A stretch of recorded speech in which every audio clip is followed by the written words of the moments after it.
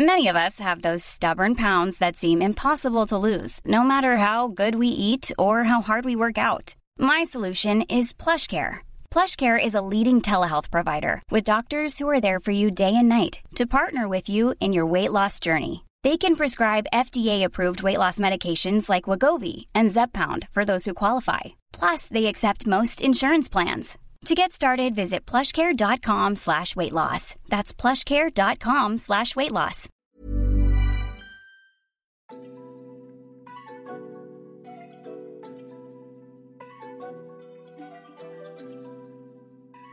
I'm Patience Adamu. And I'm Curtis Vermont. And this is The Drip, a podcast by Black professionals for Black professionals about the political and economic decision-making that affects our community. Stay tuned as we talk Canadian news and Black issues on a regular basis. And if you support our work to keep you informed, please subscribe. On this episode, we're happy to welcome friend of The Drip, Celina Caesar-Chavannes, back to the pod to discuss her bid to become Toronto's next mayor. When the dynamic business leader, academic, former MP, and best-selling author last joined us, we had a no-holds-barred conversation about her time in office, and it was one of the most popular episodes we've had to date. Now she joins us to discuss her campaign and why Torontonians may want to give her a look before they go to the polls on June 26th. Celina, how have you been, boss? How's the campaign been so far? I've been good. I'm so glad to be back on The Drip. Yeah. We'll see in the house. I'm excited. I'm so happy. Thank you for having me back. Oh, it's our pleasure. It's our pleasure. Well, you did kind of let us know that you thought that we'd be on camera today, so you're all ready to go later on for the Harry Jerome Awards, right? Yeah. So we won't be too long on the pod, and why don't we just jump right in? Sure, let's do that. So, Celina, there's a crowded field of 50-plus candidates from across the political spectrum seeking to replace former Mayor John Tory. In your opinion, what distinguishes you from the pack? Well, I think that there's a couple of things that is going to distinguish me. The first thing is that I understand that Toronto has a story to tell. You know, we're frustrated as a city. You know, people are saying that we're not the city we once were. We're not the stories of promise that we once told. We're not, we don't have that energy back, but that energy runs in our DNA. And so the plan that I'm putting forward is to remember those days. Remember when Joe Carter hit that home winning run. Remember when Jana Hefford, slapped home plate and brought the gold home in 2002. And remember when the Raps won in 2019.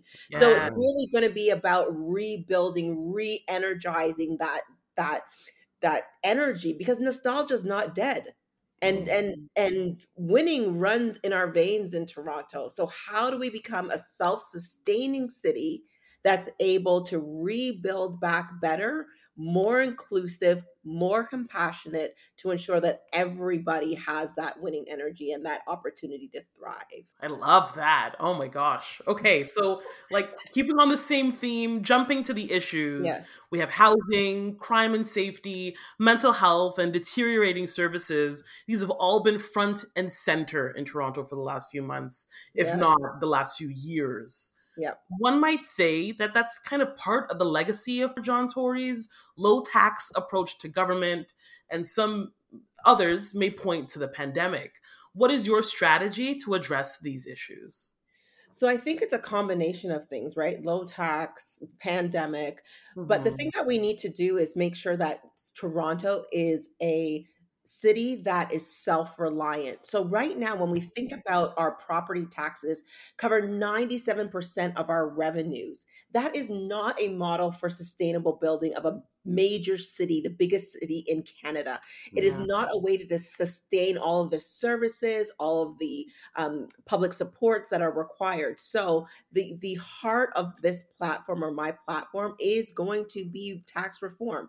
And when we think about that, I'm not going to reinvent the wheel and propose any more new multi-million-dollar incentives that I'm hearing from some of my other competitors, because we do not have the money. So then Right. what do we do? Number one, I understand that Torontonians are frustrated. I'm not going to increase property taxes above the inflation rate over the next 2 years, but I am Mhm. going to explore different revenue tools such as parking levies, which can bring in almost 170 to $550 million annually. And I Wow. think more importantly, I'm going to leverage the relationships that I have, especially with the federal government, to carve out a 1% of the GST for Toronto. Now, that Okay. looks like $550 million on an annual basis that grows with the economy. So, that money will be specifically earmarked for things like social assistance and social housing. So, we're Mhm. not using our property taxes to cover things that should be covered by other tax forms. Mhm. So at the Mhm. heart of it is going to be, look, let's get new revenue streams in. I've mentioned two, that's going to bring in almost $1 billion on an annual basis. This Mhm. is the kind of things that we need to get Toronto back on track. And I'll close with this on this last question. It's not just about saying I'm going to try to get 1% of the GST. I'm going to try to do it in 2 years, meaning Mhm. in my third year of office, if I don't get this done, I'm going to be real uncomfortable. I'm Mhm. putting some skin in the game to say, Toronto, I'm going to ride with you. I'm going to make sure this gets done so that we have the proper housing supports. We have the social program supports. We have the mental health supports that we need. We have the things that are going to create a foundation for this city that's going to create a legacy so we can start to build those stories of the win. Mhm. Mhm. Mhm. I, so we had MP Michael Koto as well as MP Ariel Kayabaga on the show recently, and Yes. MP Koto made a very good point about the fact that Toronto is unlike any city anywhere else in the country, and quite frankly, pretty much anywhere in the world, in that it doesn't have the ability to truly tax, Right. despite all of its needs. Right. He Yes. did mention one thing being, he would push for a charter city. And just considering what you just said about pushing for the 1% in GST, is that on the table as well? Would it be a part of that? What are your thoughts? So, I mean, so in exploring tax tools and exploring other modes um, of getting revenues in, Hmm. there's no holds barred here. Hmm. Toronto Hmm. is the biggest city in Canada. So Right. if we have a goal of becoming a charter city and adopting some kind of constitutional protection for that, then I see that as a possible option. Hmm. However, in the interim, the two strategies that I've mentioned, one says, "Hey, Toronto, we need to cover our own value or create our own different kind of revenue tools." The Right. other one says, "You know what? A lot of the services have been downloaded to Toronto, especially Hmm. housing and others. The only municipality in Ontario is the only province that has done that. So there has to be a way to have the federal and provincial government step up, but Hmm. also have ways to carve out our own niche, our own revenue streams, and a charter city is not off the table for that." I hear that. Yep. Yep. Yep. I hear that. So, on the matter of the city's drug crisis, which I'll call it that, there's an important debate playing out right now. So, on the one hand, we've got folks like Olivia Chow, Anna Bailau, Josh Matlow, uh, Mitzi Hunter, and Brad Bradford, who support Toronto Public Health's request for a federal decriminalization exemption, which would decriminalize small amounts of drugs going back to 2021. And then we got Mark Saunders, who says, nah, slow down a little bit, fam, and opposes the further decriminalization of drugs. It's worth noting that the current police chief supports decriminalization as well. Yes. How about you? And what's your reasoning Yes. either way? So from the time I was a member of parliament, this issue has been on the table about decriminalization of all drugs. Hmm. We see, BC sort of taking the lead on that. Ontario should have taken the lead on that. Decriminalization it has the ability to have harm reduction. It reduces stigma. It allows people to not be afraid to get the access to treatment and sources that they need. It actually goes against the evidence to say that you're not going to decriminalize, or at least start to take the approaches towards decriminalization. So, I mean, when we look at other jurisdictions, a decriminalized model opens the door for other services to be provided, for safe consumption sites, for treatment, for detox, for other things. So we don't just want to talk about decriminalization of drugs within a vacuum. We want to talk about it with all of the other wraparound supports, especially around mental health and addiction. When we're talking about detox, when we're talking about treatment, when we're talking about safe consumption sites, they all have to come in a comprehensive package. And of course, the broader context of getting people jobs and making sure they're housed. I'm Sandra, and I'm just the professional your small business was looking for. But you didn't hire me because you didn't use LinkedIn Jobs. LinkedIn has professionals you can't find anywhere else, including those who aren't actively looking for a new job, but might be open to the perfect role, like me. In a given month, over 70% of LinkedIn users don't visit other leading job sites. So if you're not looking on LinkedIn, you'll miss out on great candidates like Sandra. Start hiring professionals like a professional. Post your free job on linkedin.com/people today. Millions of people have lost weight with personalized plans from Noom, like Evan, who can't stand salads and still lost 50 pounds. Salads generally for most people are the easy button, right? For me, that wasn't an option. I never really was a salad guy. That's just not who I am. But Noom worked for me.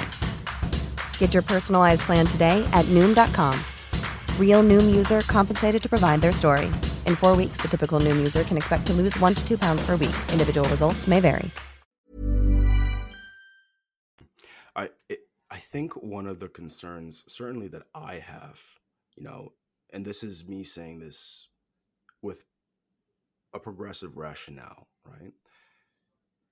For example, I remember back in December, Tamika and I, that's my fiance, Tamika and I were going to see a movie at Yonge and Dundas, which is a place that, back when I was working downtown, I would frequent all the time. Now that I'm a suburban guy, I frequent it once in a while. This period in December was the first time I had ever seen, and so we had parked underground, under Yonge and Dundas. We came up through one of the stairways, and what we saw in the stairway, what I saw for the first time in my life, was a whole bunch of needles, someone literally peeing in the hallway, a congregation of folks, right? Which kind of spoke to a deterioration. And then the other aspect to that is that nearby, as we know, is a safe consumption site. So a lot of folks are now concerned, well, okay, if we're going to have the safe consumption sites, how do we ensure that we don't have, paraphernalia everywhere and so on and so forth? What's your position on that? Yeah, so Toronto has a comprehensive response to drug use, to safe consumption sites that is, quite frankly, a little, it needs some updating. And so it is quite dated.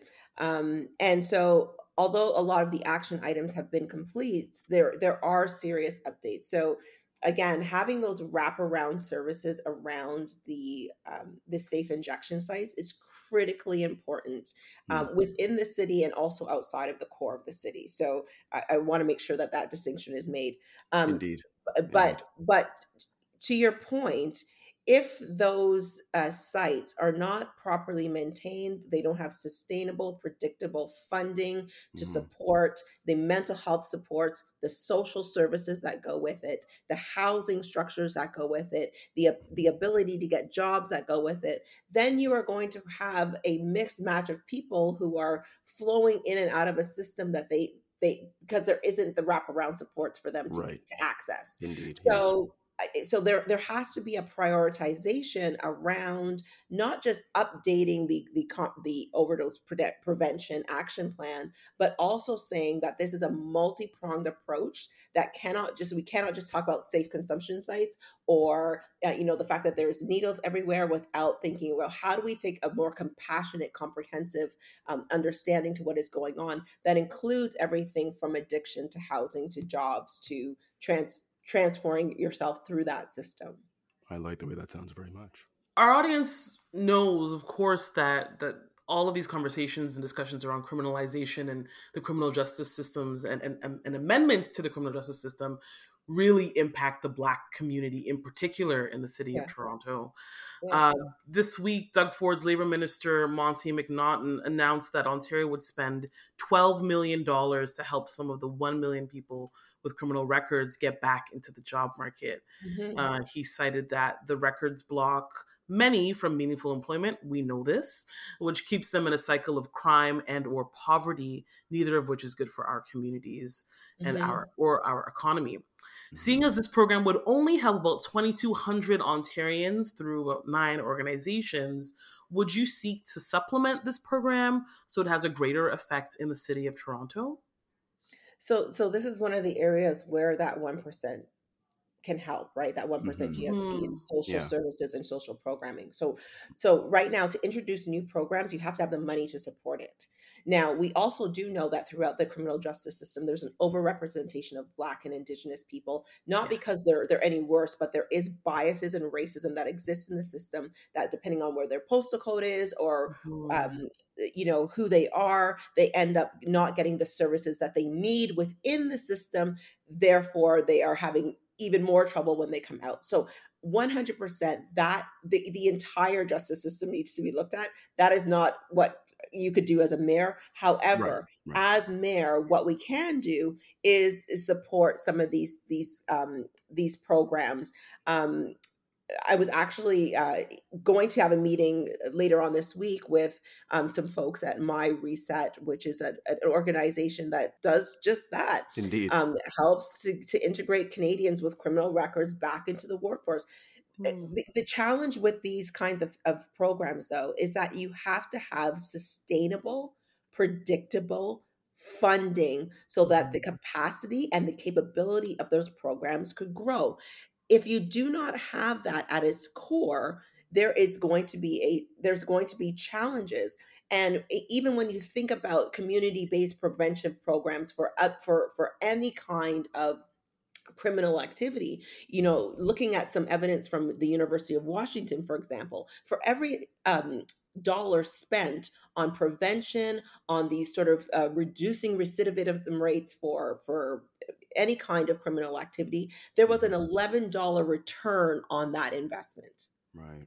So making these investments are important, and they're viable, but they return on that because you get people back into the economy, you get people working, you get people buying houses, you get people buying goods and services, so that your GDP grows with that dollar. So when you invest $1, you get $11 back.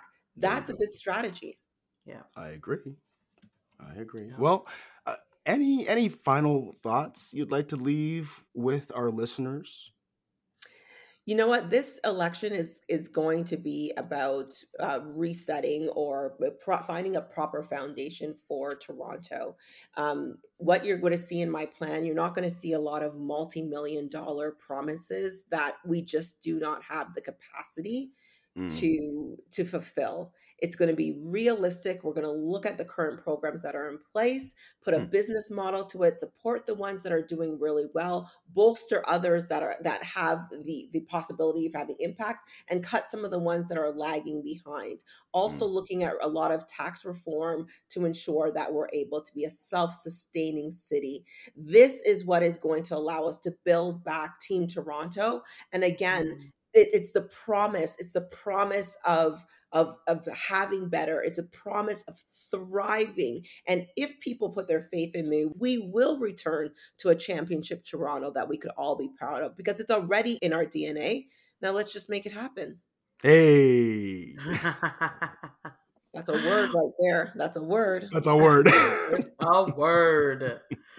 Well, Celina, we're so glad that we got to chat with you again, and we wish you the very, very best on the campaign trail. If people want to support your campaign, how can they get in touch and how can they learn more about what you're up to? For sure. So the website is going to go live. It's celinaformayorto.com. You could volunteer there, get lawn signs, donate there, and find out the entire platform there so that we could build Team Toronto. I look forward to seeing that platform. It sounds amazing so far. You've just listened to episode 98 of The Drip. We're releasing pods on a monthly basis, so subscribe to stay up to date. You can also keep up with us on our Instagram and through our Patreon pages dedicated to the podcast. Follow us or support us at The Drip TO.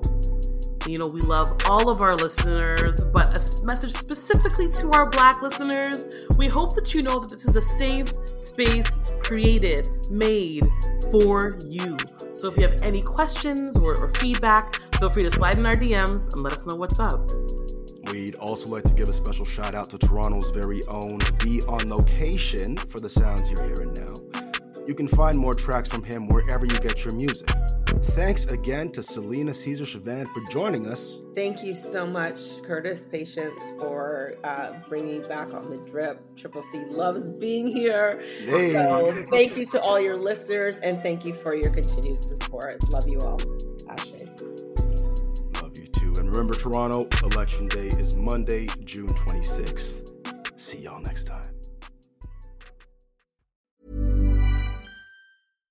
When you make decisions for your company, you look for the no-brainers. And if you have a lot of mailing to do, Stamps.com is the ultimate no-brainer. It streamlines your processes to make your business more efficient, which makes you less busy. Mail checks, invoices, legal documents, and everything you need to keep your business running with Stamps.com. Seamlessly connect with every major marketplace and shopping cart. Schedule package pickups and see your cheapest and fastest shipping options from different carriers, with rates up to 89% off USPS and UPS rates. And with the Stamps.com mobile app, you can take care of mailing and shipping wherever you are. Make the same no-brainer decision as over 1 million other businesses with Stamps.com. Sign up with code PROGRAM for a 4-week trial, plus free postage and a free digital scale. No long-term commitments or contracts. That's Stamps.com. Code PROGRAM.